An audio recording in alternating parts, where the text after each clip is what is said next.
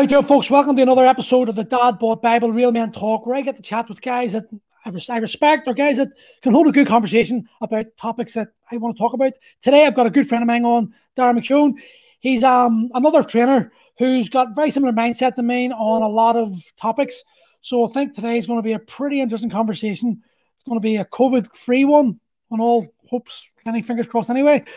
But we'll see where it goes. Anyway, Dar, do you want to give yourself a wee mention and introduce yourself to the people?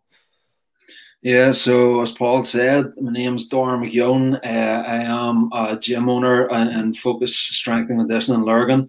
So I suppose that's where people would know me best from. I've also got South Shore Health and Wellbeing going, which is a side project aimed at building resilience and mental toughness in kids through the use of ecotherapy. So basically, anything in nature, anything nature induced, trying to get them into the outdoors and away from the screens and technology. So that's a wee intro on me.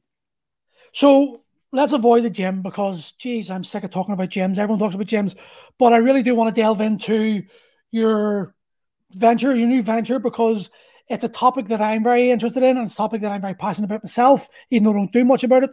I do enjoy the outdoors myself, and I understand the resilience. And what made you start this in the first place?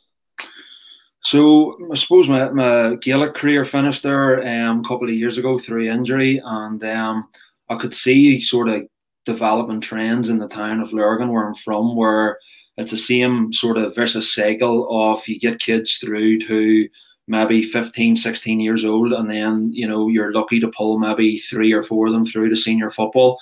And it's all a result of the same age bracket falling away to the social aspects that we have in Lurgan and every other town has, which is drink, drugs, whatever else. Now, we didn't have the opportunities that they had back then, and we don't have the opportunities that they have now. And I would just like to give something back to the sort of teens in the area, and I'm massively involved on a personal level myself with nature. I get out all the time, and I was thinking, why not just combine a passion and a vision together and see where it goes. And look, we didn't know that a global pandemic was coming, and if anything, our business plan as a result of this it's going to throw this enterprise, it's going to skyrocket it, because people are going to be needing it more than ever right now. Sad thing you're actually saying that. I understand where you're coming from, but it's pretty sad that we'll have to actually say, that a business like yours is going to skyrocket simply because the social aspect of it's a double-edged sword, mate. It is. It's a sad reality, but I suppose the positive message that you can take from it is, over the last year, I'm sure you've seen it yourself from a fitness point of view, you've seen more families walking together on the roads and around the parks. You've seen people do stuff that they've never previously done. And, I think it's exposed what we really crave, and that's connection, that's nature, that's togetherness. Now, people aren't missing out on the materialistic shit anymore. They've realised that it holds no real value. It might be monetary value, but it holds no sort of spiritual value. And I think people have found out now the last year that what really matters to them, and they should definitely be looking at continuing this trend going forward. And so, tell me, is it mainly young males, or are you doing females? Is it a mixture of both, or what is it? We started out aiming at the teens, right across the board. So male and female teens was the initial niche, because, like I said, you could see them and going down paths that we all went down ourselves, but at the time we had nobody to really guide us out of it, bar ourselves, and what we all found out the hard way. We all, like, a high percentage of people go down the route of drinking drugs and stuff. So we had nobody to really pull us out of it, but we started aiming it off at teenagers and stuff like that. But parents started coming on the walks as as guides to help me and a couple of leaders along. We needed a certain adult to child ratio, and as a result of that, the parents started saying, we would love to do this. Me and my mates would love to do this. As people in their 30s, their 40s, their 50s. So we ended up, we've opened it right out now, and we're taking adult groups and everything. Now, obviously, at the minute with the restrictions, everything's up the left. We've managed to get ourselves funding over the last year, and we need to be seen to be using that funding. So we're running a lot of like mindfulness courses and yoga courses, but they're all done by Zoom. And yes, it's helping people, but it's going against our message, which is, get away from the screen. We're like, I can't understand. I know I don't want to go off on conspiracy theories straight away, but I am so convinced that this is a war on health, mate. It's a war on health. It's a war on spirituality, There's absolutely no doubt in my mind. And here's the thing. You mentioned the word spirituality now. It's getting a bit better, but automatically people think woo-woo, oh, the scientists, if it's not scientists backed, if it can't be proven by science, therefore it's not good for you, therefore it's not worth investigating. The reality is we know that alternative medicines were simply known as medicine until the Rockefellers came in the 50s and changed the pharmaceutical companies. So there's definitely a disconnect in society today. And I think it's because we've removed the spirituality element of humanity. Health doesn't sell. I talked to Ben Davis the other day, and we're talking about no, it doesn't. The big farmers don't make money out of us being healthy, do they? No. So take from what you will. The bottom line is health does not sell. It doesn't. It's wolf. And the quote the Diaz brothers. It's wolf tickets that you're being sold. Why can you not take a holistic approach to your health? Why can you not look at boosting your immune system the natural ways? Why are we relying on strangers, on government figures to sell us a magic pill that doesn't exist? That's sort of where I'm coming from. Gail, my partner, she is the ultimate hippie, and she's into essential oils at the moment. And I was taking the piss clean out of her about them. Genuinely, you know how screwed my hips are. Everyone does that because I keep on talking about it. But she made up this oil. I don't know what the hell it is, but she put it into a carrier oil. I rubbed it onto my hips, and literally 3-4 hours later, I was squatting for the first time in months. Like when I say squatting, I mean I was able to do bodyweight squats without pain. Do you know, I have to sort of fall in the seat now. I was squatting, lifting my leg up higher than I've ever been lifted for. It's blown me away just how much of an effect it's had. Now listen, see if someone says to me, show me the science. I will say, no, I don't have the science. And to be honest, I don't really care about the science.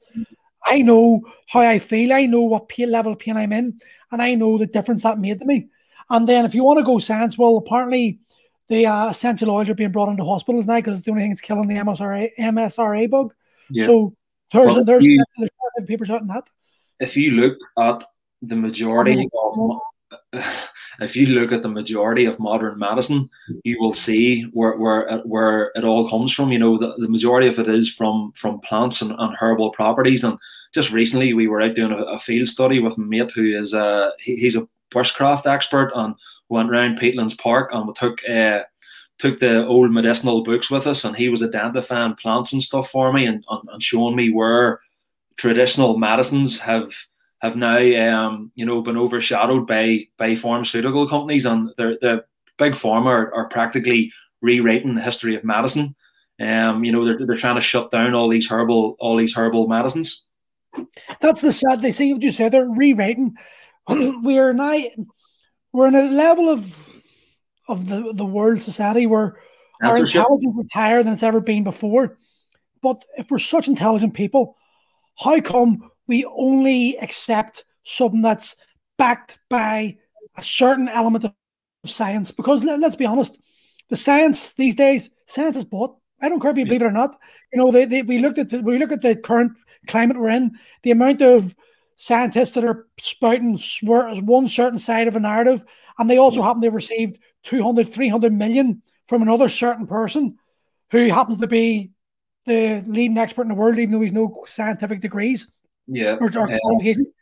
So, like, me and Stacey were talking about this today. It's people, the majority of people, even with the knowledge and the sort of wealth of intelligence that they have, they want to go down the route of the comfortable narrative. They don't want to expose themselves to the hard truth because it upsets their balance of life. To me, a lot of people prefer to live in fairy tale land because they know it's comfortable. but they don't want to face the harsh realities that the world is at times a bad and a sinister place. I think if you go back 1,000 years ago, life was very short. It was rough. It was hard. It was ruthless. It was out of balance. Do you know? And then we came to today, and for at one point where there was probably some sort of semblance of balance, but now we've went the complete other side of the spectrum, in the sense that the bacteria we now know about, we know about cures, we know how to manage a lot of things. Our life expectancies went up, but our ability to cope with traumatic events, our ability to cope with what life throws at us has come so low, and it's been conditioned. I definitely believe it's been conditioned over the last 20, 30 years through Facebook, social media, newspapers, whatever, the media. Yeah. It's all making us stupider. You know, like I said with Ben the other day, why did they ban the psychedelic drugs but keep the mind-opening drugs, but keep the ones that suppress our consciousness or suppress our vibrational energy? Why are they legal, but the ones that raise them are illegal? Like that alone should quite be questioned. Terence McKenna has the best quote on that there. He says, psychedelics are the antidote to fear. So you cannot put fear into someone who is fully spiritually aware, you know, where they have accepted that we're literally just in a realm of consciousness now. And I'm a firm believer that we're just experiencing one state. We're going to go somewhere else. This is just a certain level of experience that we're having right now. So, tell me this. This is something I've been asking a lot of people. Hold on, I get this dog in the bed. Jackson, bed. He's doing my head in. I was diehard atheist, right? Mm-hmm. COVID has made me reevaluate my beliefs, and I know I'm not the only one. Like literally, I know off the top of my head 7 diehard atheists as hard as me. Yeah. Like, you know what I was like? I was, fuck you, Jesus. I don't give a fuck. It's a load of bullshit. Yeah. I have now come to the realization that spirituality is more important than physicality. Do you know, you need to be. Well, I who said it? We're not humans. We're conscious. David Icke, is it? Think we're consciousness having the human experience. You're going down rabbit holes if you're starting to quote David Icke 10 minutes.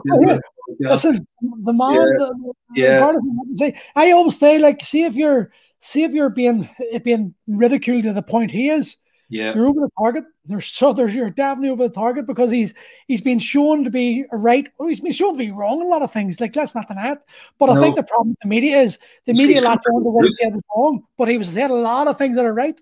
He's closer to the truth than a lot of people. And on the religious thing, you're onto something there, because again, we have talked about me and Stacey have talked about this before. People who before we mightn't have that, like say religious heads who we might not have previously had that much in common with, they are seeing this play out exactly the same way as what we are. They believe that this vaccine and stuff is, you know, mark of the devil and all this here. Now, without going that far, religion is it's a social construct put in place to give people some level of control. And what we're experiencing at the minute is just total and utter chaos. So I suppose if you're clutching on to religion or you're clutching on to spirituality, whatever you want to delve into or whatever you want to call it, I think we're all just trying to grab onto whatever bit of normality that we can. And religion is a sort of a perfect way of going about that, because at the minute, see with current society and with people arguing over the stuff they're arguing about, we literally don't have any control anymore, and without control, it's just pure chaos. You know, it's like we aren't built for constant chaos. You know, it's if you're to go back and look at times gone by, chaos doesn't serve well in society. I think what's happened to us is, as humans, we've evolved too fast. You know, we are not designed. Our mindset, our structure, our head, it's not designed to cope with 7.8 billion on a planet. We're designed to work in tribes of 150 people where everyone knows each other's names, where everyone knows who everyone is. We have this sense of belonging. And through no fault of anyone, just like the way the world is, we're being separated, we're being broke apart, and I don't think our mind can handle it. have you read Tribe, Sebastian Junger? It's yeah, I think I have. It's similar to Lost Connections in terms of the basis of humanity is all about, you know, tribalism and having a community built around you, and that's the thing. You're talking first there about accessibility and how quick we have access to things. We have access to food on our fingertips right away, so you've automatically lost that instinct of having to go out and hunt for your food and whatever else. You've literally food available at any time, so you're never under any threat for that. And now, because of the internet and because of technology, we have information on our fingertips, which is blowing our minds. We're not built, biologically, we're not built to cope, to fathom all of this information. That's 100% correct. It's like we've evolved too fast. We've just literally evolved too fast. Yeah. And we don't, like, I think what's happened with us all. We're devolved. We're devolving. Yeah, we're devolving. That's a great way of saying we are. We're no longer what humans were. Do you know, humans, we've been separated divided by society to the point where we don't trust anyone. And this lack of trust, that is one of the fundamental aspects of being human.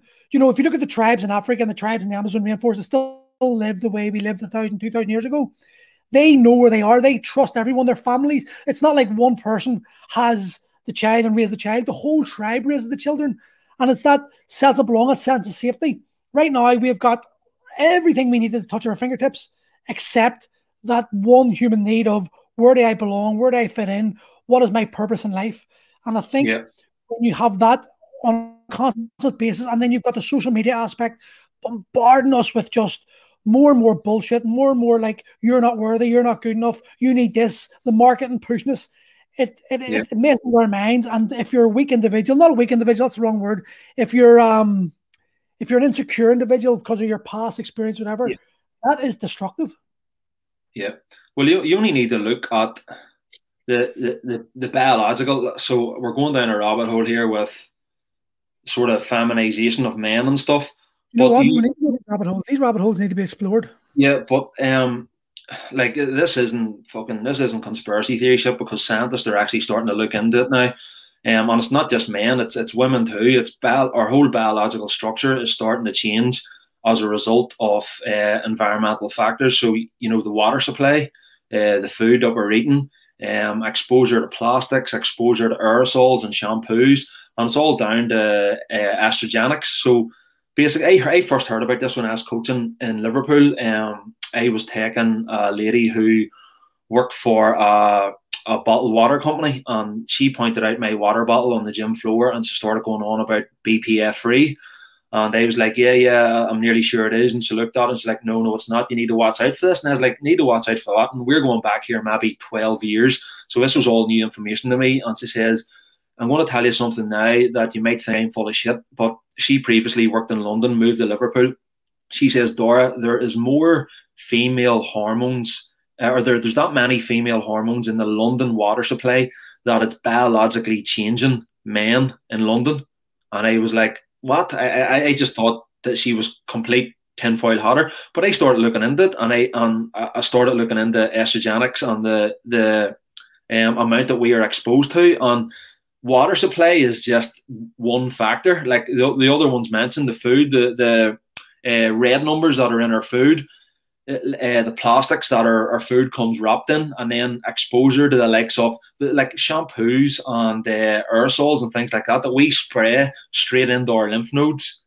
Like they have estrogen properties in them, so they're biologically changing us as humans. And you know, it's not just males that are suffering as a result of reduced testosterone levels. It's women too, and women need testosterone too, you know, for muscle, for fat distribution, for mood and psychological well-being. So it's changing us as a species. But I actually bought a book called Estrogenics, and the fact that stood out to me was men in the 1940s had double the amount of testosterone that the modern man has now. Double. I actually said this to who was I talking to? I was talking to someone the other day, and I actually turned and said the current situation we're in today would not have happened if our grandfathers had been the men of today. Yeah. Because they would not, they were like, they were regimented in their beliefs. They were principled. Yeah. They stood up and they were willing to, like, look at the amount of people, look Yes. at the amount of men went to war in World War II and just sacrificed their lives so we could live this freedom. And now we're, Yeah. as men, it should be our job. And I genuinely believe, as a dad, I'm a father too, and look Yeah. after 2 other kids. I need to be willing to put my life on the line to Of fight for course. these. And that's why Of I've course. lost a lot of friends, because I've been very outspoken about what's happening, and I've Yeah. lost a lot of friends because of it. But I'm the I same. don't care. I'm the same. Paul, there has never been a better time to enforce a tyrannical campaign on the modern man as now. And You would think it's a plan, wouldn't you? well, I'll say nothing, but no, seriously. But you only need to look at I don't know. Do you want to go into the toxic masculinity issue? Listen, we're 100%. Let me explain something about you. You were saying it before, because we're going to, this is exactly what I'm talking about. You said something earlier on there is like about food, and you were talking, I won't bring it into the kids. You know how to go out hunting. I can hunt. I can pick some food, but I'm nowhere near as skilled as my mate Martin, for example. Yep. That's a primordial skill that we have lost. And like, we're watching, was it The Lost Kingdom? Gail and I were watching The Lost Kingdom, and it was the Vikings. The girls were like going, right, I'm going away, and she walked into the forest and for a few days, whatever. Can you imagine a normal modern day man deciding, right, I'm going to go and live in the mountain for 3 days, no food, no nothing, no shelter. I'm going to be able to build myself a shelter. I'm going to be able to feed myself. Going to be able to heat myself. I'm going to start a fire. They would die in minutes. And this is something that people need to realize. But here, listen, my mate Martin's did massive in this. Yeah. Mad Max was set in 2021. Yeah. We're coming to that age, that year, where things go shit wrong. Like, no one, if you had told me in 2018, 2019, that in 2020 we were going to spend a full year under house arrest, yeah, you'd have laughed. You'd have just turned around and said, wise up to yourself. If you'd have been saying things we're saying today, you'd just been laughed off the thing. There's something coming on, and there's lots of rumors about the food shortages. Of course. How are people going to cope when we've been led by a hand led by the government for so many years that we've lost the ability to look after ourselves? We may think we're men, we're not.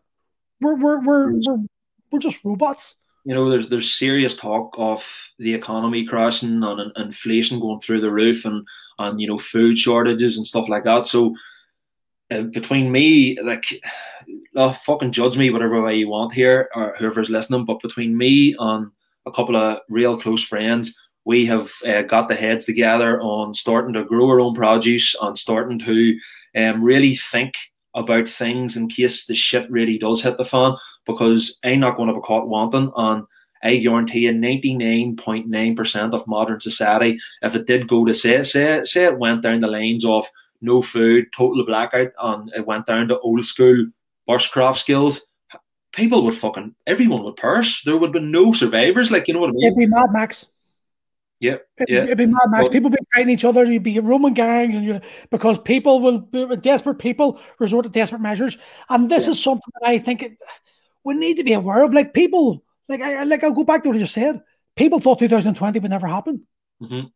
Why are we still not learning from experiences and realizing, well, fuck, okay, maybe 2020 won't be the year Mad Max, but maybe 2021 might be the year that I might want to learn the bushcrafts required in case it does turn out to be Mad Max. It's a skill. It's a proper life skill to learn how to look after yourself. It has to be a learning experience. I said on another lad's podcast there a couple of weeks ago, if you don't learn lessons in 2020, you'll never learn lessons. You're a fucking idiot. It's time to wake up and realize, mate, I am ruling absolutely nothing out going forward here. If the government can switch off the lights in our businesses for a year, they can do anything. Like, if me and you were to sit and have this conversation a year ago, and we were to rhyme off a list of things that is now in place, you would call me fucking daft. You say that's never going to happen. But what has happened is we as a society have bent over and we've just been shafted, and we've took it. There's only a few people that have been vocal, like me and yourself included. And as a result of being vocal, we've been ostracized from members of the public, from our friend circle. And it's a sad, sad time when the people that are trying to get some form of truth out there and some form of realization to the whole situation, that we are the ones that are being ridiculed.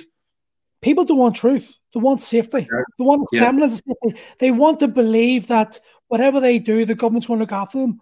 Yeah. And like, what I can't understand is, when have the governments ever looked after us? Well, how can you live? How can you live in the north of Ireland and think about a Tory government protecting you? Like, you know what I mean? Like, I'm from a nationalist area, and people are lapping up some of the shit that the Tories are saying, and I'm going, have you suddenly forgot your recent history? It's crazy times, isn't it? Like, it just doesn't make sense. No. You were also saying something there about, you know, the bushcrafts and the kids not having any skills. Do you think if this had happened in 1990, do you think we would be those kids today, or do you think we'd have more resilience? I know it's a hindsight story, and it's like, oh, in my young days, no, in my days, I was stronger.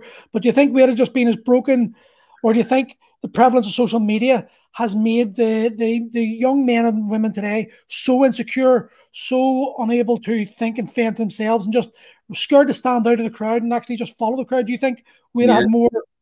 That's social media and technology has amplified everything, and again, it goes back to the sort of info war thing that we were talking about. You've got this access of you know, just readily available information at your fingertips. We never had that. Like, I grew up in the 90s. You grew up in the 60s or 70s, did you? I grew up as an 80s baby, grew up in the 90s, and I fucking loved every minute of it. Like, my childhood was spent outdoors. My mum and dad couldn't get me into the house at night time. You know, all I remember about was long summers, building huts and bases, and you know, all the mischievous shit in between, and football flat out. You know, we literally couldn't got us out of the park and out of playing fields. And now kids are in. You're describing any guy my age or age is going to remember this, and it upsets me. Like, I look at that Gail's kid Rory, he's on the Xbox, and the Xbox simply because it's the only way I communicate with my friends today. Yeah. You know, this is where the kids are in a really bad position. Xbox and that screen time, it's not healthy for your mind. But what else is not healthy for your mind? Not having any interaction with your own peers.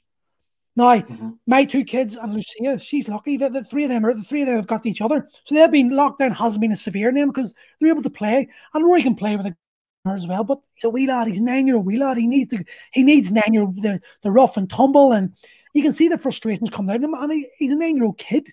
It's not his fault. You know, this is happening throughout the whole of the world. There are children, generations of children, who are going to be badly damaged. The worst one I can see is 1-year-olds pretend masks because that's all they've been exposed to. That is their reality, and that's a really scary. If someone people like, who are good, yeah, no, you're just cutting off. If people like me and you, with sort of as much life experience as we have, and as well versed at conversation between each other, if we're struggling with connection and communicating, think about how bad those kids are in their developmental years, where they haven't even learned the ability of, you know, expressing their emotions and their feelings properly, and all of a sudden they're getting their lives put on hold for what looks like the possibility of 2 years here. That is like we're going to see the fallout, the mental health fallout of this in years to come. Like, and that's why I am convinced that lockdown is going to do way more damage than what this virus ever will. 100%. What I can't understand is how so many other people can't see this. It's fine to turn around and go, COVID is real and you are all deniers. There's no one denying that there's people dying. But it's the flow of information, the one-sidedness of the information that you've got to be questioning. And I think it comes down to a couple of, maybe 2 or 3 different factors, right? One is legitimate fear. If you've been laying up and you've been exposed to constant mainstream news the whole time, so if people aren't leaving the house and all they're doing on the hour every hour is watching the news, they're going to be totally fearful. So they're banning that fear. The second reason that I think is the emotional blackmail that the government have been very, very crafty at doing. All these poster campaigns, making people feel guilty about meeting a friend for a coffee, putting a photo of a stranger on a poster saying that you're responsible for his or her death. That's totally fucked up. It's totally wrong. And then the third factor then coming in is people are being bribed by the government with handouts. The likes of like all these furlough schemes and all these employment grants that they're giving out. People are essentially being gagged and bound to keep quiet during all this. So maybe they're going to pay that back. Yeah, they're going to have to pay it back. Exactly. They don't realize that. They don't realize that yet. There was one of the most scary things I heard was when you consider the US dollar is still like the gold standard of like exchange and money. Everything's like the petrodollar. 40% of all dollars in circulation today were printed in 2020. 40%. Yeah. Like, what does that indicate about inflation?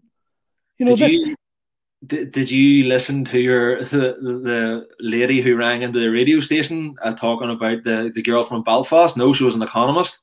No. It's doing the rounds. I'll send you it after here because she rang into a radio station today, or it was obviously this week sometime, and she started to say the exact same thing. And she says what nobody is talking about is how the stock market is shaping up and how the route that the economy's taken. And she said she's been an economist for 12 years, and she says it is going towards a dark, dark place. And she goes, to put this into layman's terms, says the price of a loaf will be about £3 or £4, and the £20 that you've got in your pocket will be worth a couple of pounds, basically. My best mate's an economist in the Assembly, and about a month and a half ago, I said to him, "It's like, how bad is it?" And he goes, "Bad. We are fucked." FUCT. He just said we're fucked. Yeah. They can listen. People can bury their head in the sand. People can scream and shout and virtue signal about, my granddad died. You don't understand what it's like. I get it. It's terrible. But here's the reality. In 2018, 2019, 2017, people died the entire year. But death was not. Why did we not fear the flu? Why did we not fear the cold? Why has 95% of the flu and cold disappeared this year? Why does one death overshadow another? You know what I mean? Have we suddenly forgot about cancer? Have we suddenly forgot about heart disease? If you bring this up, you are just being a bad man. You're not, and this is where we've got to as a society. Yeah. We can't have open, honest discussion simply because the social media platforms prevent us from doing so. Prevent people who are so 100,000 scientists and doctors cannot be wrong. Yeah, 100,000, over 100,000 now, cannot be wrong. But yet, because they do not go with the mainstream narrative, they're wrong. And if you dare use them as an example, you're shunned at and you're laughed at as if you're somehow a lesser species. You're just of lower intelligence than me.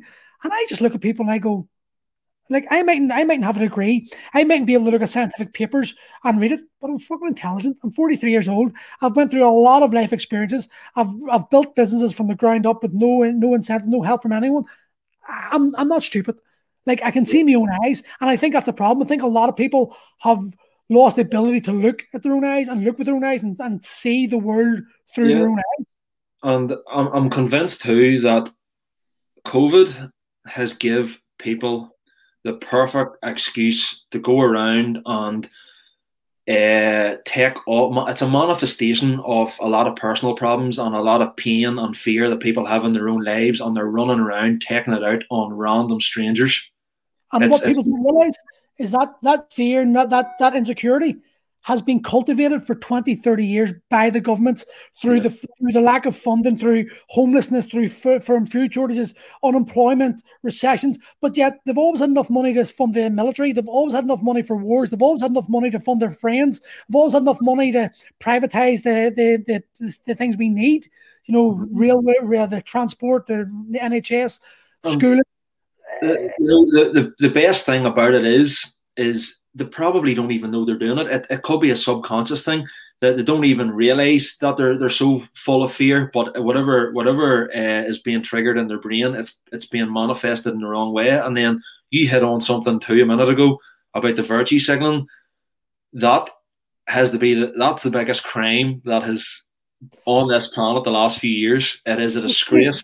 But the virtue signaling is a byproduct of the environment. Yeah. Do you know, when you have people who are insecure, don't feel like they fit in, and they're suddenly given a voice and they're given support, loads of likes, that is going to bring all that trauma out, and they're going to use what do we do? We're a reflection of ourselves. You know, we reflect on the other people how we feel about ourselves, and you can see it. And I look at people and I'm going, "Whoa, you can't." Like, I get angry. There's times I lose the plot, the Sunday World or the Sunday whatever the world news or world everywhere. See, another example is the Black Lives Matter bandwagon. I have never seen as many rich white kids drowning in their own guilt. Like, if you can't see that for what it is, you're an idiot. There's a movement which is great. I support that movement. You know, Black Lives Matter. But the problem is, white lives matter as well. Asian lives matter as well.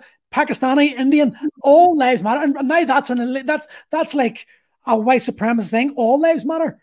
There was white people in America going around taking a knee in front of random black people in the street and getting their mates to video it, and they were going, "I'm so sorry for this and that," and I am going, it is fucking painstaking to watch. Like, how insecure are you and how vulnerable are you that you need to show your social media?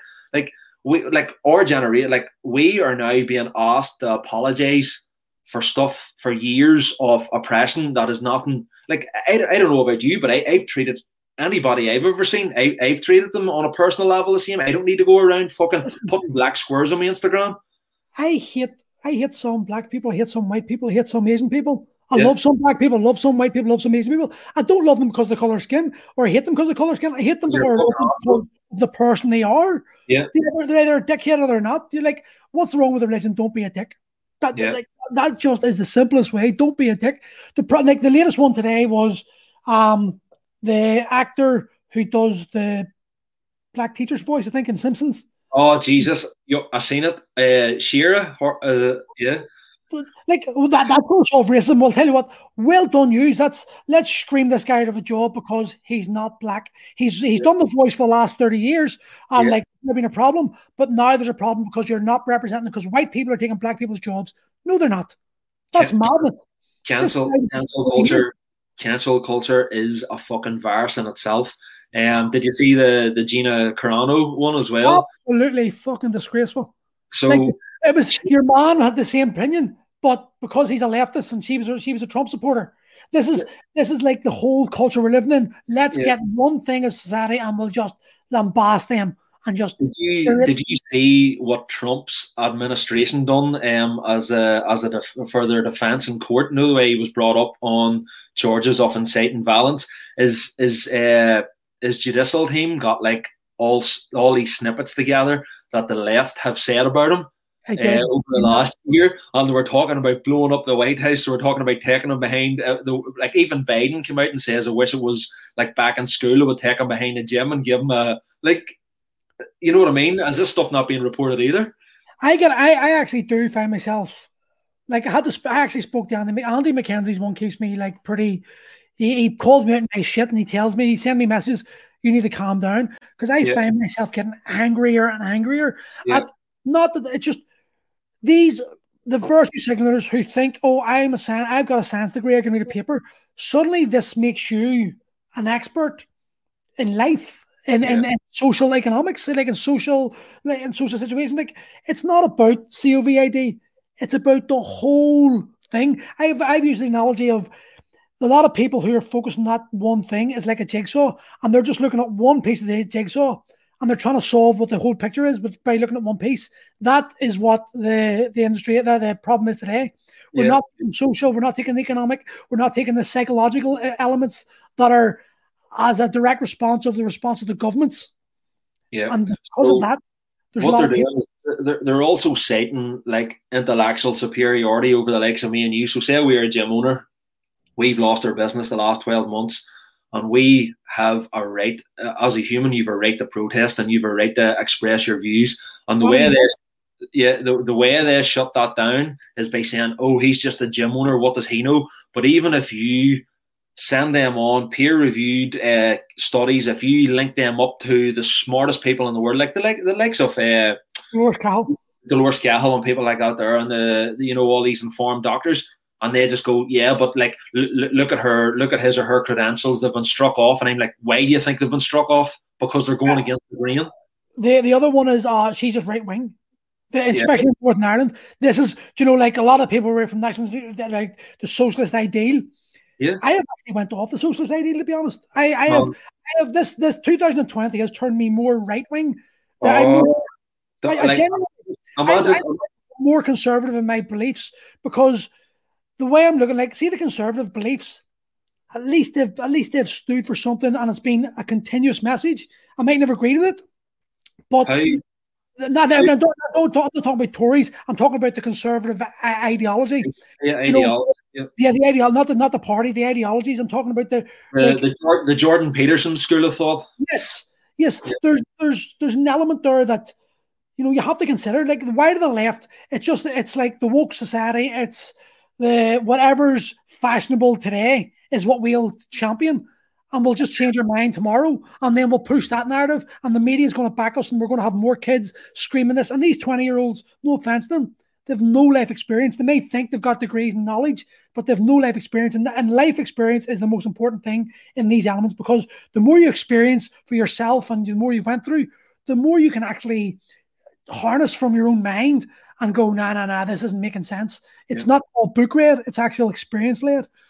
I've two lads, two lads from Lurgan who I know pretty well, and they would be sort of lefty socialist. And I messaged them a couple of years ago, and I says, lads, I'm really, really concerned here about the way leftism and stuff is going. And I cited a few cases in modern society, and then I goes, look, you're actually pushing it that far that you're turning people like myself more centralist. So I wouldn't say I'm conservative. I wouldn't say I'm left. And the beauty about, I know it's this. I never sit on the fence with very much in my life, because I'm quite outspoken. But when it comes to politics, I like keeping myself in the middle, and I like pointing out bullshit that I can see on both sides. And that's the beauty about, once you align yourself to a political party, or once you align yourself to a certain ideology, you're screwed, because you have to go along with that, whether you agree with that in your heart or not. And even if you don't agree with it in your heart, you have to lie that you do. I don't agree with that, in the sense that it's only been the last 10 years that this is like, if you were like, let's take American Dem Republic. If you were a Democrat 20 years ago, 25 years ago, you could have went, I'm a Democrat, but see what the Republicans are saying. There's more to that. Now, if you dare agree with the right or the left in any way, if you're a leftist and you dare agree with anything anyone from the right has said, you're just cancelled. Cancelled. Yeah. But how can we govern? But like, it's almost like, I don't think people realize like the danger of this and how manufactured this is. It's been slowly but surely chipped away at, week upon week, month, year after year, to get us to the point where we can't have open dialogue. You're either on Team A or you're on Team B. And if you're on Team A, if Team B says black is white, even though it isn't true, you have to agree. It just doesn't make sense. And we're in a position where I think our future generations, remember, these leftists, these kids that are all championing on the masks and 2 masks, 4 masks and all this, they're the future. Yeah, these are the people, the rule makers of the future. What is our society going to be like? Like, someone who I look up to massively is Bernadette Davlin, and I was at a podcast a couple of years ago where Blind Boy was doing it, and she was answering questions at the end, and she would have had a big sort of leftist socialist following, and obviously still will, but there was a couple of girls asked her questions, and I could tell straight away the direction that the girl wanted them to go. The first question was about the feminist movement. So Bernadette Davlin spent the whole couple of hours talking about how the people in Derry struggle for civil rights, and a wee girl put up her hand and saying, like, what was your involvement in the feminist movement back then, and what was your contribution? And she just says, listen, I was fighting for an oppressed people. I didn't have time to segregate them into male or female or whatever else. Says we were fighting as a people against oppression.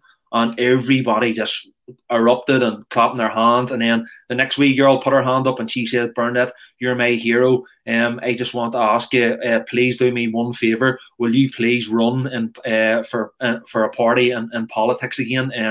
You need to be the voice." And she just says, "If you feel so passionately about it, why don't you do it yourself?" Says, "You're like Bernadette Devlin's in her 70s. That wee girl was maybe in her early 20s, and she's looking to pass on the responsibility to someone else." And that's my school of thought in all this here. People in Ireland especially, they're more concerned about far left ideals over in America and stuff like that, and they haven't even got their own shit sorted out at home. They can't even sort out, their own lives. I think the problem with our society is we have been fractured to the point where it showed you, COVID exposed it, you could not agree with the other side. It's just like, and the gulf in what it showed to me was the gulf between those in power and us is so wide, but we can't see that. We're still stuck in the cultural orange and green, even though those in orange and green in power are all getting their 70 grand, they're all getting 6 to 25 to 30 grand in expenses, they're all getting their chauffeur-driven cars and their nice houses, getting paid, not having to worry about jobs, not having to worry about the restrictions. Yeah, they're living a different life, but they're using the inbuilt the innate hatred inside us. It's just battered into us from a child. Yeah. And I don't know how we counter this, because we can say all this stuff, but the reality is the cultures we live in is still breeding that hate. Exactly. Exactly. And you know what's going to happen? I have never heard as many people this year say to me about how disgusted they are with the likes of Sinn Féin's response to all this. Sinn Féin fought for years, nationalists fought for years to get equal rights and get the opportunities that we have today. And now more than ever, in Lurgan anyway, there's more young Catholic business owners than ever before. Sinn Féin have done absolutely nothing there. It's been absolutely, their silence has been deafening. They just want to align themselves with the South. They just, whatever way the South is going, that's the way they want to sort of put their political message across. And the people feel let down here. People feel let down by them. And I know as soon as it comes to voting time again, though, people forget about that and they'll start fucking voting for green and orange again. And that's not the way it should be. You should be voting for people out of moral values and what their belief system is, not just not for orange or green anymore. But is it just like every political party, it's two-party state? It's like DUP, Sinn Féin. How do you oust them? I don't understand how. Like the likes of, like, I was doorman for years. I worked with guys from the Shankill, guys from fucking the village, guys from staunchly loyalist and unionist areas. Yeah. And I had more in common with them than I did with the people in power. Yeah. The people who are meant to represent me. And it's the same with them. And this is what we need to understand. We need to realise that Sammy from the Shankill and Paddy from the Falls, they're both going through the exact same struggles. They're worried about their kids. They're worried about their job. They're worried about their housings. They're worried about can they have enough money to feed their kids. Can they go on holiday? The fear, the hatred they have from the people in the Falls, the people in the Shankill, the other side, is basically built through fear, a narrative of fear that's been pushed in us. And we're just using Northern Ireland because it's our own experience. But you go everywhere, Muslim and Hindu, or Muslim and Christian, and black and white, and it's always divide and conquer ethos. And no matter how many times we rationally speak about this, the emotional side of us takes it. Because remember, our actions are dictated by our emotions. 96% of our actions on a daily basis are emotionally based. Only 5 to 6% is used in a logical, rational mind. So we have to somehow, I think we have to get people in power who see the people as one. Yeah. But we're scared to do that. Yeah. Any party that's ever came about that's about unity is always put down because by both sides of like Labour and Conservative, DUP, Sinn Féin, because they are an existential threat to their ruling class, and that's what they want. They want to be in power, and the more people realise this, and I can actually see more and more people waking up to the fact that the people, those in power, are not there for us; they're there to control us. That's it. And Gail and I don't have disagreements in this, but I do believe that something is going to happen by the people. I think there was too much information coming out, and now we're at a point where we're at a precipice. People are reaching at different points because people's businesses and life experience are different. Our business are being affected differently. Those in furlough don't want to rock the boat, but I'd say a lot on furlough are following the rules because they don't want to rock the boat. But in 6 months' time, when their job's gone because their workforce closed, then they're going to be starting coming out, and then the people in power will have to answer for what they've done, because there's 3,000 people controlling 7.8 billion. Like the numbers. I actually always remember A Bug's Life and the cockroaches on top. They're looking at all the ants, and it's a very profound message where they turn around, they're slobbering, and your man, one of the lead cockroaches, and elbows the stupid one beside him, goes, "You need to shut up because you don't realize they've got the power. They just don't realize it." Yeah. And that's us. We are the ants. We're the workers. We're the ones on about keeping them happy. Blinded by social media, blinded by celebrity lifestyle, blinded by all these distractions that are put there purposely to keep us dumbed down, keep our energy low. Here's drugs, here's heroin, here's drink, here's cigarettes. No, you can't have tobacco, you can't have grass, you can't have LSD, you can't have mushroom, you can't have DMT, you can't have ayahuasca. All these are spirit medicines. These in the Amazon, that DMT, it's a spirit medicine. It cures addiction. And addiction is crucial to keep this society going the way they want to keep it going. That's my opinion anyway.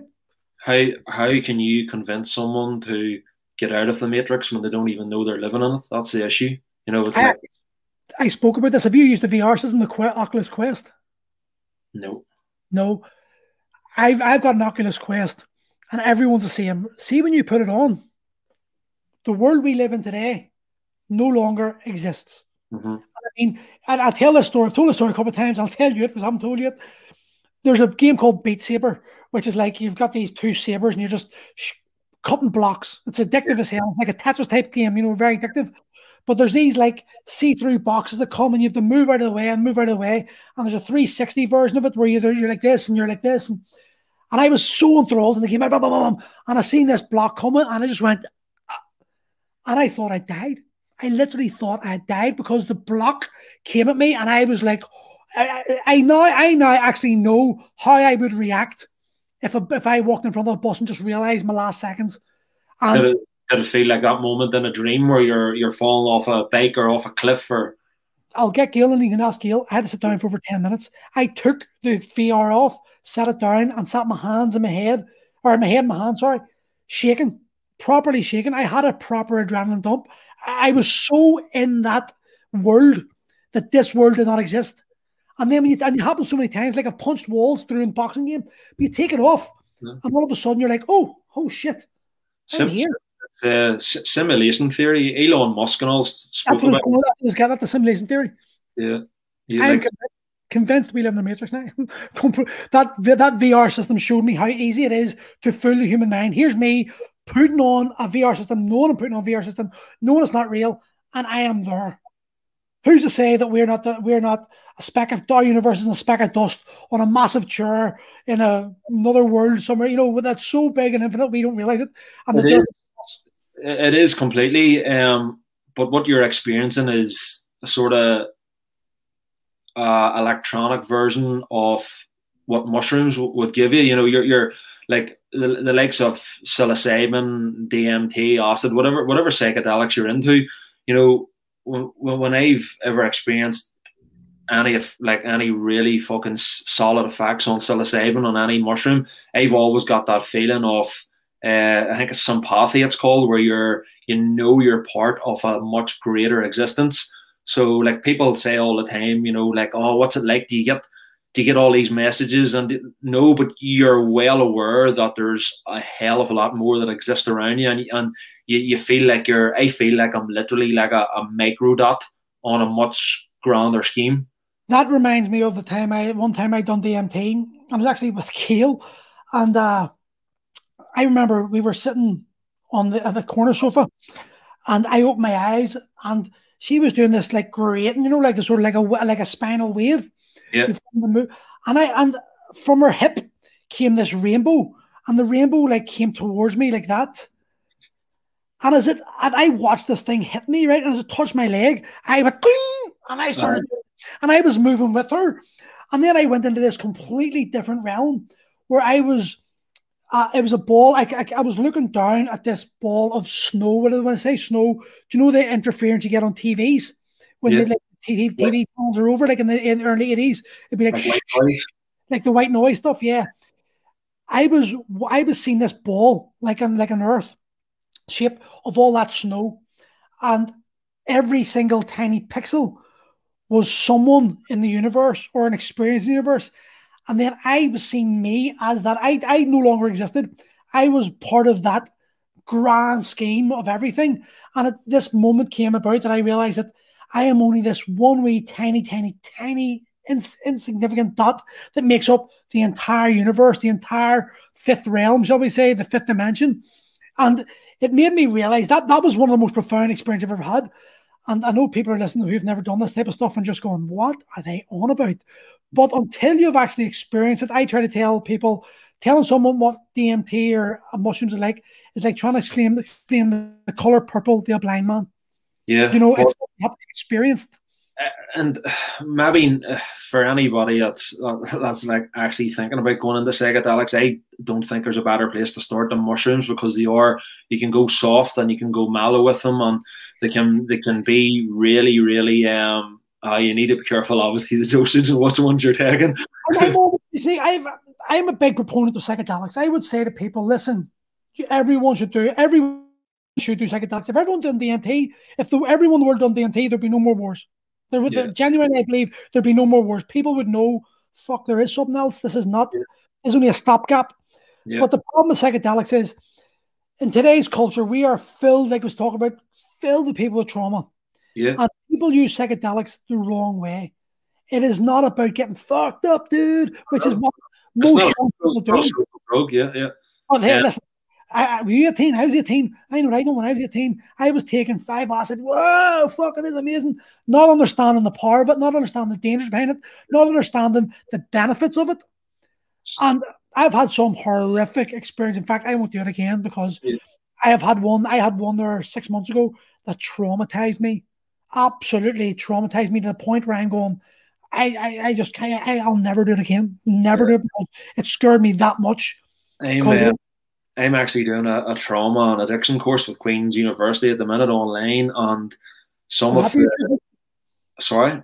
I'd be interested in doing something like that. That'd be very interesting. Yeah, so some of the traits and stuff that I'm seeing on part of the course is just taking me back to teenage years, and you're just going, Jesus Christ, what was I at? And I think we all go down that sort of, I don't know about you, but I went down a destructive path of alcohol and partying for years. And at the time, I was having an unbelievable time. Some of the best days of my life. I wouldn't change it. But alcohol, it took me to 28 or 29 to realize that alcohol isn't for me.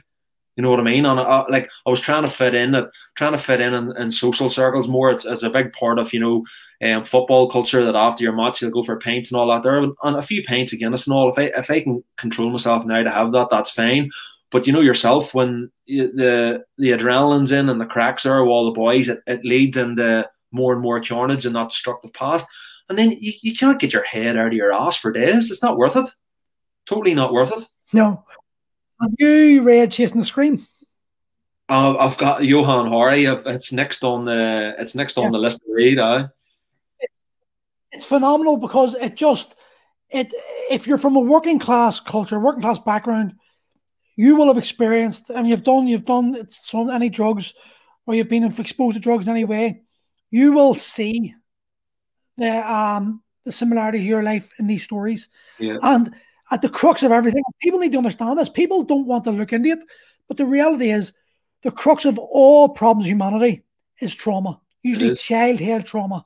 Yeah. The experience you have as children. And it goes back as far, like, I'll tell you a story. There's a girl that I knew who was a child specialist, right? But again, she was a young child specialist. She was only like 22 when she was telling me she'd only qualified. And she was telling me that I need to leave Sive to cry, and just cried out. And I tried, and I tried, and I did. But eventually I couldn't do it. Mm-hmm. And what it made me realize was, That is traumatic. That is actual. That is like we're placing trauma in a 6-month-old's head. They can't process that. They don't know what's going on. They just know that they cry. They need comfort, and they're not getting it. And the Nazis done it. The Nazis done experiments of twins. They put one child in a room and just fed it, changed it, and the other one got hugged. And the one that didn't get any attention died. We are human. We need touch. That's why I love jiu-jitsu and MMA and the martial arts for kids, especially because it gets used to touching people and it gets used to human contact. Which, like, have you ever tried? Do you ever stir? Have you ever done a stern? Just meeting someone and just the way I'm looking right in the camera right now, and just hold this gaze with someone with like 6 inches from their face and say nothing and just stare into their eyes.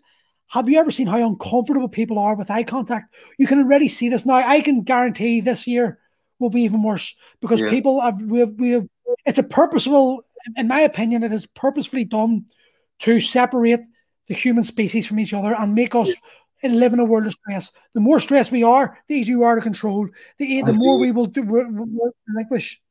Have you not noticed too? Have you not noticed too that there's a lot of people that would be in touch with you on Instagram and that fire you messages all the time, and then when you meet them in the street, they're awkward as fuck, and you're like, like you converse with me, you're sending them a fucking essays over a phone, but like you're struggling to hold a conversation with here. What's a great? They almost feel a bit shifty and they want to go on. I'm like, man, like this is real life. This is how you've got to communicate with people. I just thought it was because I was so beautiful. They were in awe. But listen, you're right. It's a weird situation we're in, where humans can't be human. They need alcohol, or they need alcohol, or some form of relaxation tool to come out of themselves. It's madness. It's like, I don't know what the question is, but I want to go back to the psychedelics because I want to sort of clarify. I want to be very careful when I'm on these podcasts that we're not giving out, go take drugs and get fucked up, because if a 20-year-old kid who's traumatic, who's suffering from trauma, was to listen to that, they were suddenly thinking, this is my solution. And the reality is they could end up jumping off a bridge. They could end up fucking being in a really bad place and making them worse. And I think the thing about psychedelics is you've got to respect them more than any other drug on the planet. Look, even the weed that the kids are smoking now is far too strong for them. They're smoking cheeses, and they're smoking real heavy strain indicas. And this is the problem with, again, probably going back to your book about the war on drugs. It's simply not working. We need to get some sort of structure in place where if people are going to go down the line of having a joint, taking whatever, at least it's not done by some dickhead with a fucking pill press in his guards. It's knocking out just real dodgy shit, or knocking out real high strength green. You know, you need to know what you're taking. Why is that like that? Let's look at the government. 100% the government's fault. There's no denying this. We now know through Portugal, through what's the South American country who's got the coolest president in the world. He lives in his house and has a tractor and still a farmer. Venezuela, no. Venezuela is not Venezuela. That's the communist country. That's Paraguay. Somewhere like that. They basically legalized all drugs. It's not Colombia anyway. No, they decriminalized all drugs, right? Yeah. Now, there's actually a section in that book, Chasing the Screen, that talks about, in chapter 14 or 16, there's a story about this drug user, and it's one of the most inspiring stories I've ever heard. People need to make it in a video. But what they have now learned is legal or decriminalizing drugs works only if the money that was put into a fight against drugs is then put in against to help people get off drugs, because drug is not the problem. It's the trauma. It's the escape. Now, I used to go out with a girl who worked with people who were like heroin addicts, and the reality is these guys and girls took the heroin not because they wanted to, because they wanted to escape. They wanted the pain to stop. My suicide attempts wasn't because I wanted to die. It's because I didn't want to be in the pain I wasn't anymore. Do you know, my search for meaning, type of thing. Yeah. My journey of searching is because I don't want the psychological pain I was in. And I still get those psychological pains. So my dipping into the LSD and the mushrooms and DMT has been a soul search in the event. It's been for me to try to get clarity and understanding why I feel the way I feel about myself and how can I combat that. Now, I'm lucky. I'm intelligent enough to be able to do it, but a lot of people aren't. I haven't got the structure to help.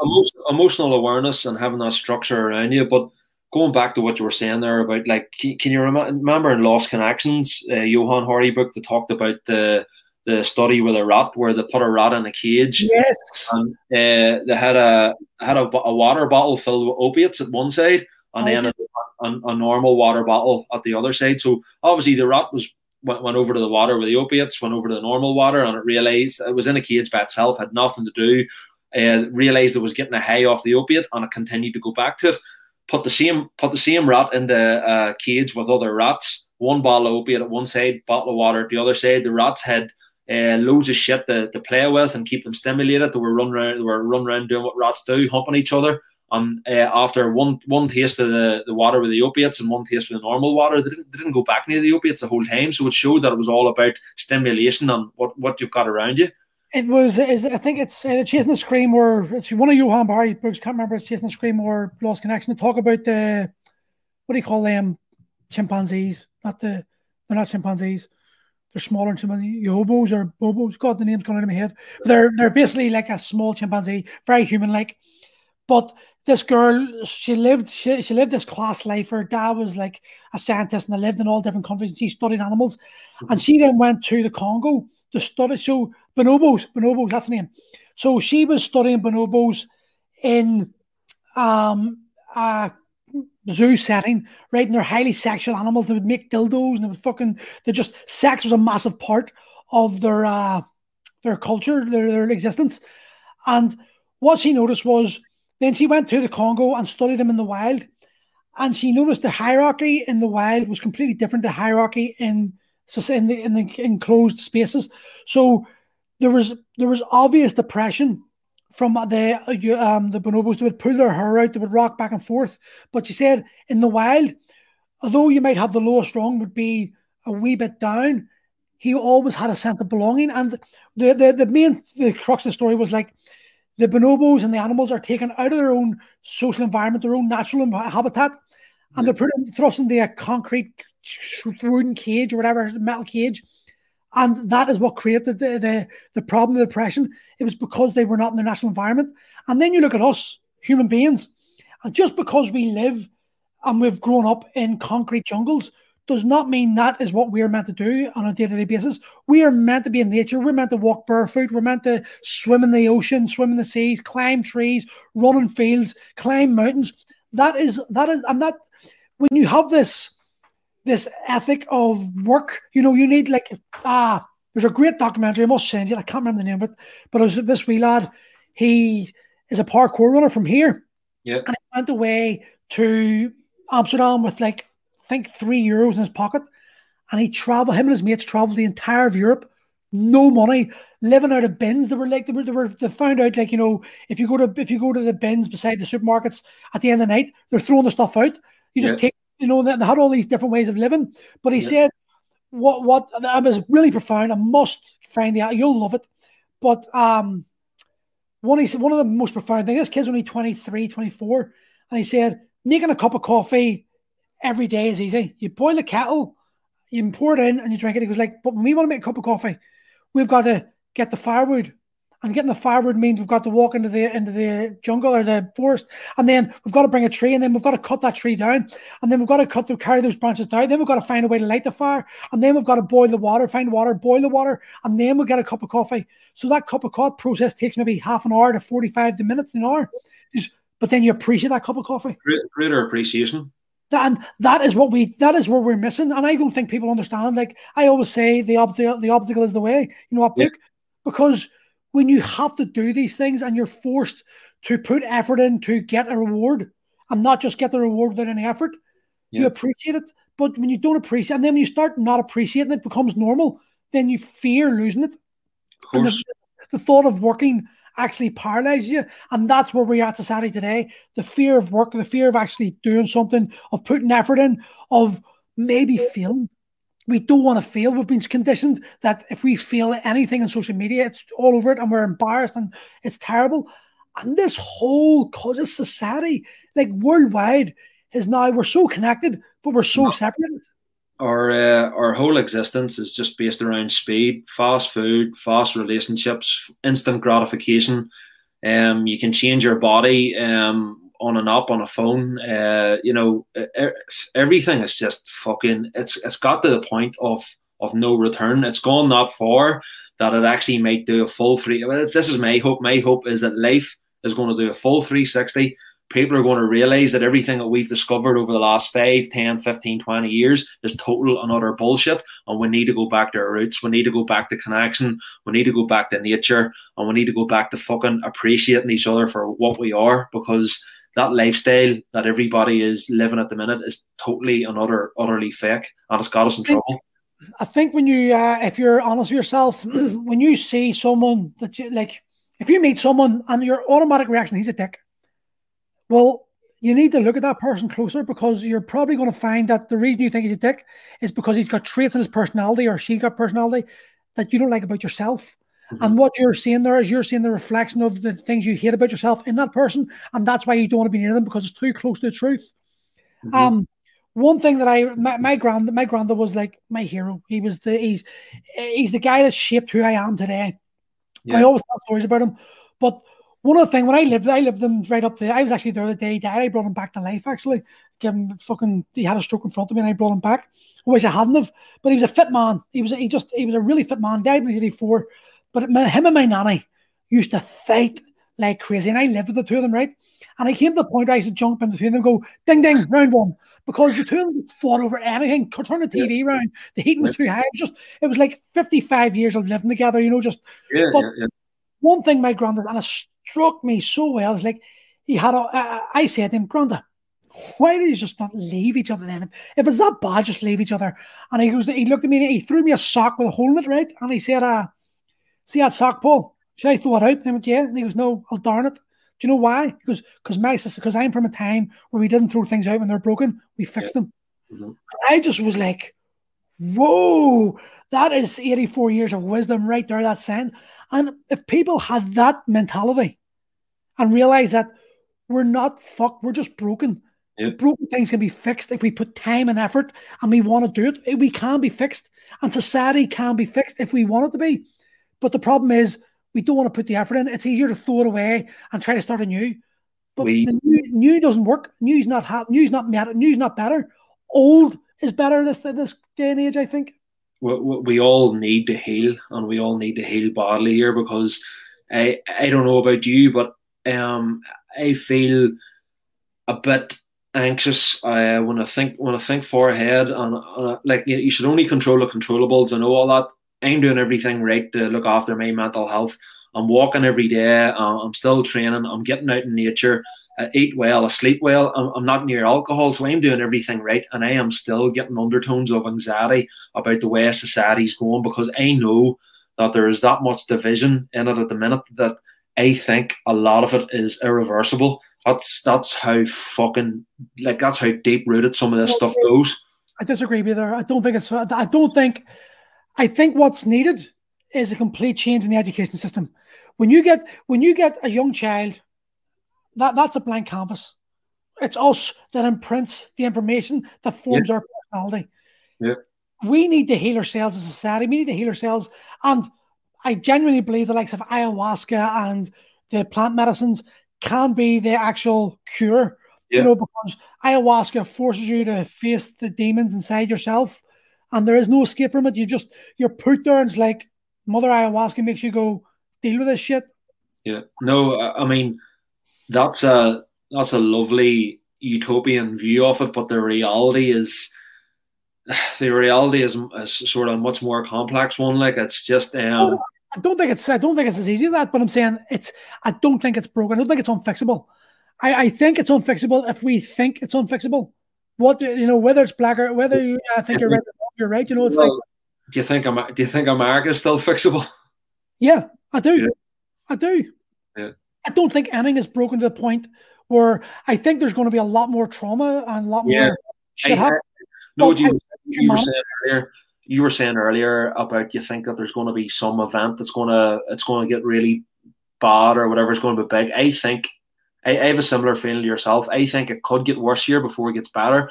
I think there's going to be a tipping point, and I think I don't know if it's like these mandatory vaccinations being forced on us. I don't know if it's going to be a total economy collapse. I don't know if it's going to be the extension and dragging out of COVID. I don't know what it's going to be. I think it's going to be the paedophile element. A what? I think it's going to be the paedophile element will be eventually exposed. That's what I genuinely do. There's no denying. We've got Jimmy Savile, we've got Prince Andrew, we've got the fucking Epstein case, we've got Maxwell, we've got all this shit coming out. This type of stuff can't be kept, and when that comes out, I think the normal, decent people, when the evidence is produced and there's no more like the media to cover it up and try to put a different slant on it. Yeah, but then you just put fucking Love Island on TV and nobody cares about Epstein. I don't think so, mate. I think when people actually realize they're being implicit in allowing this to happen, they'll get so angry that there will be massive. I hope so, because it's like the most evil thing in the world is to take the innocence of a young child. And there is no question about it. Now, we know 100% Jimmy Savile was a procurer of children to the royal family. They've been shown. It's been like Mountbatten. You had Lord Mountbatten. I was the other day he was blown up. Actually, I was in Mullaghmore the day he was only born. But Lord Mountbatten. You've got Prince Andrew. You've got all the questions about the royal family. You've got You're worried. You're worried about talking about COVID, and now you're talking about the fucking royals and Peter. I am complete. Like, listen, look at Concora House from here. Like the fucking Cyril Smith and the who do you call the Prime Minister back in the his name's gone. Have you watched Jimmy Savile on the Ninth Circle on YouTube? On YouTube, I thought there was one. There was one coming out. Was it when Heath was in charge? Is that who you're on about? Heath, that's what I'm talking about. Yeah. Like. This is fact. This is not conspiracy. There's no denying this. And then you look down in America, like you look at the way America happened. There is no, like, you can deny it all you want, but the reality is there's always been an elite pedophile ring. Forget about Pizzagate. I'm not going down that route. I'm talking about the actual reality. We know starts at royalty, goes to government, politicians, then it works its way down to top societal members of, lawyers and police officers, and that's how the system goes. What's the best method of control? Fear. Get one of them. I'm talking about the elites. Get one of them on camera abusing. Yes. And that's what Epstein was a genius at doing that. Like, absolutely, fucking scumbag. But here, he knew what he was doing. And your woman, Ghislaine Maxwell, too. Like, what's ever happened to her? She's down. She's singing like a bird. Apparently, I've been following quite. There's a guy called Sean Atwood on YouTube who's pretty clued into this stuff. Like, I'm not going to go down too deep the rabbit hole in this thing, but it's Israeli intelligence stuff, isn't it? Mossad. I've gone deep in this, and it's why I'm so like, we need to sort out, because there is an element of that. I know we went tangent down the rabbit hole there, but the reality is, no, but these are the people that make policies. These are the people that dictate what happens, and they dictate that because there's people above them telling them what to do. So there's a narrative being fed down, and we're going to hear what they want us to hear. And if you put in your subtext here what this podcast entails, feminization of males, monkeys with dildos, and royal paedophilia. It's here. We're covering all topics here, mate. There's nothing hidden in this podcast. Oh. But something, the topics need to be talked about, because the topics that get conversations going, whether you believe it or not, it's still a conversation. And that's what I'm trying to tell people. Conversations need to happen in order for us to expand our thoughts, expand our minds. And that is what's happening today. We're not allowed to have conversations. We're not allowed to have our own opinion. We're allowed to have a narrative that the government approve of, that the social media platforms and mainstream media approve of. And if you don't have that, you're a quack. They're shutting down critical thinking. Well, that's the problem. They don't want critical thinking. If you're telling me you do not believe there's a communist state coming, then you're insane. Communism is happening, and it's like you can actually see there's so much evidence to show like the structures of the way, like my mate Martin, the guy who's like, he lived in communist Czech Republic. You know Martin, don't you? The bushcraft dude. Yeah, you like he lived in Czech Republic in communism. He remember the times all the communism was in control. They had fuck all. He is saying that, and I know another guy, Mark Rand, he's the same guy, and the same type of person. They lived in communist rule, and these socialists, these young socialists who think that this socialist ideal is the way forward. It's democratic socialism is what I would like to think I am. You know, if you're earning millions, pay the taxes trickle down to society, the less well off, and that makes a happier society. Happier society is less traumatic society, which means a more productive society, which means we're going to have more money overall, and everyone's going to feel like they belong. What we have at the moment is the top down, the top 1%, and that's what communism is. Communism may be saying like a socialist ideal, but it's not. It's like the leaders get everything and the plebs get fuck all. And that's where we're heading. The communist, the CCP is the way, look at China, the way China's being run today. That's what we're looking forward to in the next 10 years if we don't fuck our acts up. Do you reckon we're heading towards universal credits here very soon? Fuck me, what do you think furlough's about? Here, take 80% of your wage, but don't work the job you hate. That job is putting you under stress. You know, like you never see your kids, your wife, and you never have a relationship. Here, take the 80%. Listen, we're going to go down to 66%. I know it's a bit tough, but you've already adapted the 80%, so it's not too far. And besides, what do you spend your money on? Next thing you know, I mean, you're still not working that job. You're still not in that job you hate. The next step, don't worry about your job. Here's your basic universal income. By the way, get the job. Take that job. There you go. You'll get it. Oh, you want to go? Take your job. You can already see it. It's not going to be compulsory, but you're not going to get this certificate. You're losing vaccination ID. I want to point out that I said that in May, and I was laughed at. Boris Johnson said it yesterday, 2 days ago. No, I've just posted about it on my Instagram tonight. He says this is the stuff that conspiracy theorists were laughed at a year ago, and now it's coming to fruition. And well, he says it's open for discussion this week in Parliament. So not only would you need a vaccine passport to travel, you're going to need vaccine identification to get on the concerts and sporting events. Like that's fucking. But you know, for me, that's a first world problem. Like I'll never see a concert again. Fuck, how terrible. I'll still have my DNA intact. That'll be me happier. Do you know, I won't go on holiday. Okay, no problem. I've got a camper van. I'll just drive. Can't get insurance. Fuck you. I'll drive illegally. Go fuck yourself. I'm the same with a camper. Now, don't get me wrong. I'll miss elements to that there, but I'm going to sit tight and see how all this plays out because shit's going to hit the fan. It has to. I will never get the vaccine. I will tell you that right now. I'll say that I would rather die than be told what I have to do with my own body. Exactly. If I die, then it's my decision to die. You know so that.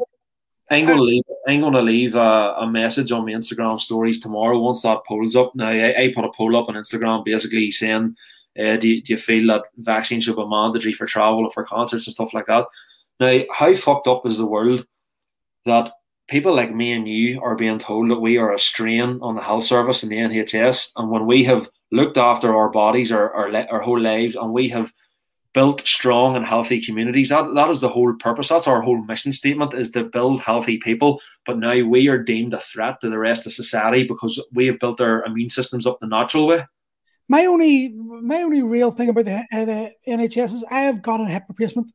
But I've been working since I was 18. So I've been paying taxes. So I've paid for it myself. On another story, Matt Hancock fucking hands millions to his mates. Exactly. Just for PPE for a company that's never dealt in PPE in their life. But yet that's not being talked about. But it's the likes of me and you that are walking in the shops that maybe aren't wearing a mask. We're going in to grab a coffee, but we're the vermin, the society at the minute. It's nuts, man. So tell me this, right? We've been bitching about it, we've been ranting and getting it off our chest. What's the solution? How do we get society back into a place where, like, this has been a year of fear, right? A year of just the same message. And they've shown that there was at Russia in the 60s, done an experiment, 2 months. It took 2 months of the same message to brainwash the masses. So this has been a 12-month job of fear. Now, do you remember back in this time last year, we were seeing photographs of China of healthy young men with masks lying dead in the street? That's what we thought was coming. So before even lockdown happened, we were getting this message, this ideal of what our ideas are, of what was coming to us. It had me shitting myself. I thought my mom and dad were going to die. I was thinking I was going to die. I was like, fuck, I am 43, I'm 42, 43. I'm come that age. There's guys I hear, they're healthy or dying. We were told this lie. We're all the same. We're all the same. But we get ourselves, my plan doesn't change. My plan is the same as what it's always been. It goes back to our point earlier on, talking about virtue signaling and worrying about what's going on in America and what's going on over in England. The emphasis for me is always going to be on myself, number one, and my family. Look after my own tribe. We're talking about a tribe. So if I can keep myself fit, then I'm fit for purpose. If I can instill good traits in my family, if I'm lucky enough to have children, and my friend circle, and then in my gym and my wider community and the stuff that I'm doing with South Shore, why are all these people that are all these social justice warriors, why are they not getting involved in stuff that's happening in their own community? They can make such an effort to get people around them fit and healthy. So my plan's not going to change. My plan is going to keep it localized. Get everybody, get as many people as I can in a positive frame of mind and a good healthy body. And if it goes further, then and you help someone that wants to go into politics, or you want, so be it. But right now, the focus should be on what's around you, not worrying about what's going on in America and the wider world.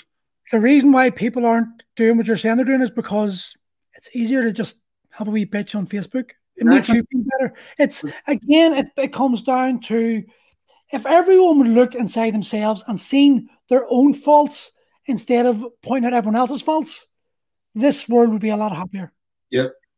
If we were able to take criticism and not be offended by it, not be hurt by it, and actually go inside ourselves and wonder, well, why did that word trigger me? Why did what he said or she said, why did it make me so angry? Why did I get so emotional about that?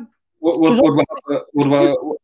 we have a supposed global pandemic if we all took accountability and responsibility for our own lives, and we kept ourselves in reasonable shape? You only need to look at the correlation between obesity and the death rate. Why are governments not pushing this health message? Why, like in a full year, in a solid year, when we know that this virus will mostly affect people who it's mostly killed people with on average 2.6 other elements, other issues, obesity rate, etc. And a lot of these illnesses, by the way, are lifestyle illnesses, curable illnesses, they can be manageable illnesses. Why was there no push towards getting people healthy? Like, the government could have quite easily pushed everyone, get you outside, get walking, get fit. Here's incentives to do this. There was no incentive to get fit. There's been no incentive to get fit. Why don't the government, instead of pumping all this thousands and billions in the NHS to combat the obesity epidemic, or pandemic, actually, this is worldwide? It's simple, because there wouldn't be as much fear, and without fear, there's no control. And you mean there's also not business for the big pharma, because there's no money made in healthy people. And this, actually, you don't need. Why can't people see this? What is, like, what am I saying? Like, I sometimes question. Do you ever find yourself questioning yourself because of the madness? You're going like, am I the crazy one? Yep. And then you look back and go like, but you're not, because the governments could quite easily solve this problem if they put better education in the schools, better healthcare in the schools, made sure that the kids that need the food get the food and get the support. Like, when single mother parents are forced to go to, did you watch that Spotlight the other night? And your woman had to choose between £14 between electricity or heat. What the fuck? We live in a society, 21st century, and in a civilized world, and there's single mothers couldn't go to a hospital appointment because they couldn't afford the petrol or the 3 days isolation when she went there. Yeah. Like, and I'm the conspiracy theorist for pointing this out. No. And it's it's getting the health service in trouble. It's the isolation rules and the rules around COVID. Now, don't get me wrong. I'm sure the hospitals come sort of winter time, they're always busy, and if you add the pandemic on top of it, it's only magnified it. But the amount of stupid rules that have kept perfectly healthy doctors and nurses and healthcare staff away from sick patients is a disgrace. I can think of at least six doctors and nurses who have told me privately that they disagree with everything, it's bullshit, but they can't say it, because if they do, they're going to lose their job. I'm the same. The amount of people that have said, the amount of people have messaged me on Instagram saying I completely agree with you. I wish I could speak out against this, but they're being gagged. They're being gagged.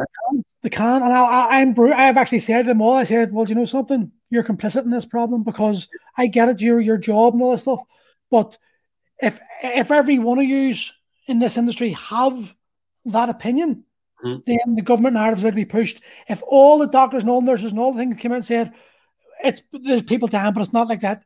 The reason the NHS is overrun is because it's been underfunded for 10 years. Yeah, more than 10 years. Like, this is a government, this is a man-made problem. That we can't deny this. You're trying to say the virus is like a natural occurrence. I don't believe that virus is naturally occurring, by the way. I think it's manipulated.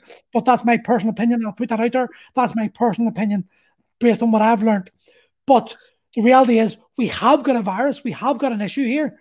And we have got an underfunded government that is underfunded NHS that's purposely been underfunded. And now we're reaping the fucking problem. Yeah. You know? It's a deflection politics. The blame has been put onto the working man and woman, and the government just can't accept it, and they never will. And that's what's annoying me, because it's like what you said earlier, Paul. It's about divide and conquer. They've managed to flip the coin, so everyone on the streets are turned against each other. This has caused more division than what the Troubles ever has. What I find really crazy is people are saying, the government are using this like, listen, we're all in this together, all these sound bites, build back better, in this together, stay safe, wash your hands, all this type of stuff. The future, they're painting a picture of, if we all come together, we will get through this and we will be stronger for it, blah, blah, blah. But we know we're not going to be. But the reality is, if we all came together and we all loved each other the way we love our children, the way we love our parents, the way we love our wife, our husband, if we all treated strangers the exact same way, this society would not be the way it is today. Yeah.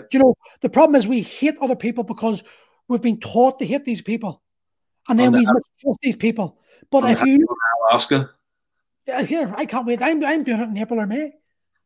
I'm going to do it in April or May. I can't wait to do it.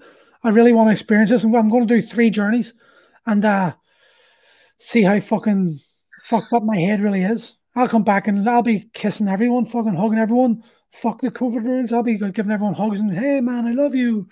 But that's the thing. I know that my problems are within me. You're not the problem. The people I'm fighting on Facebook isn't the problem. The problem is they hate themselves and I hate myself, and we're clashing, and we're not able to, like, see the way we're engaging, even though it's on a screen. We're able to talk, we're able to listen, and if we disagree, it doesn't matter, because it's conversation. The problem is on Facebook, when you're a wee keyboard warrior and you're like, fuck, you're an asshole. If you had it, see if you knew that you were going to have to say what you wrote on Facebook to the person's face, I guarantee you would not fucking write half that stuff. I can guarantee it. Because there's too many guys out there. Have never been punched in the face. That's the problem.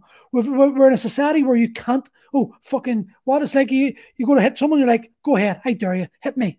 Like, the good thing about punching someone in the face was it was done. You're from fighting background like I am. When someone done your hitting in the gym, you made sure you sparred that person, and you fucking maybe went about 30-40% harder on each other. But afterwards, you smiled and laughed because you both knew you were getting fucked off at each other, and that got the aggression gone, got rid of everything. And you could see the person for who they were again, and all the bullshit you built up in your own head had disappeared. Good old fashioned straightener or good solid grappling rounds is hard to beat, because it gets all that negative energy out of you, and you know what I mean? It's left in the gym. How many times have you honestly, just curious, how many times have you really had something against someone in the gym? Just they're grating on you, it's like they're the whole time, and you end up either he beats the shit out of you, you beat the shit out of each other, or it's a real close fight. But at the end of it, you just sort of smirk and laugh because you both know. It's just mutual respect. Yeah. There was one guy before my hip replacement, one guy was slavering like fucking me, and I'm not going to mention his name, I wouldn't do that, but he done my tits in, and I just lost the plan. I went, fuck it, right in the cage now. I took him down and I punched. I got so angry, And afterwards, I got out of the kitchen. Right, that's it done. We were friends again. He laughed. He was like, "Fuck, I don't think we're going to do that." And I was like, "Fuck, you've been doing my tits in." But that punch and that beating, it was able to get it out. We were able to sort that out, and we were laughing at our head off 5 minutes later. Yeah. Because we got rid of the aggression, but the energy had changed, and that's what people need to understand. The way our society's built today, it's holding everyone in a place of stress and fear. And we could just quite easily get rid of it if everyone just punches each other in the face. That's just walk around, fuck you. But you know what I mean? Punch each other first and then go and do ayahuasca together. Controlled aggression. Yeah. Controlled and like where you can get rid of that. You can take it out in the person that you believe's causing the problem.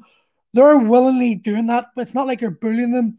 And there's always a way out. Tap, I'm out. It's done. I submit.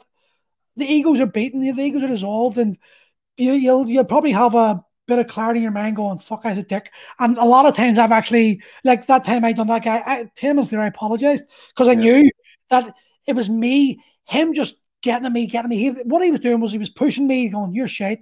I fucking, like, they just call me, dodgeball, it's like the guy says he could dodge a spanner in the wheelchair. That's what he was slagging me, and it was just driving me insane because I couldn't grapple. And I was like, fuck. But I know that was me letting my anger get over him. So I apologized to him. But he was pushing me to the point where he wanted me to bite him, where he wanted me to bite. So, but it was sorted. And that's what I'm trying to get at people. That's it. You can sort things out. But anything else there? We'll just leave it there, mate. That was a good hour and a half talking. I'm happy enough, man. That was a rabbit hole after rabbit hole there, like. Here, I told you, I did say this. This is going to go fucking one or two ways. It went the second way. You were encouraging me to smoke a joint beforehand too. Well, I have whiskey, so I thought myself you need to do something. But Darren, mate, thank you very much for coming on. That was a great chat, and I'll get you on Monday another day. I'd like to talk more maybe about your business next time on. I'd like to talk more about how the business is going and the way. If we ever get opened again? What? If we ever get opened again? Oh, we'll get open, mate. Don't you worry. It's happening. It's happening. Until the 11th of April, and we're told it's going to be until May again. What do you see? Yeah. But, mate, thank you very much. That was a great chat. No and worries. I'll speak to you soon. Okay, buddy.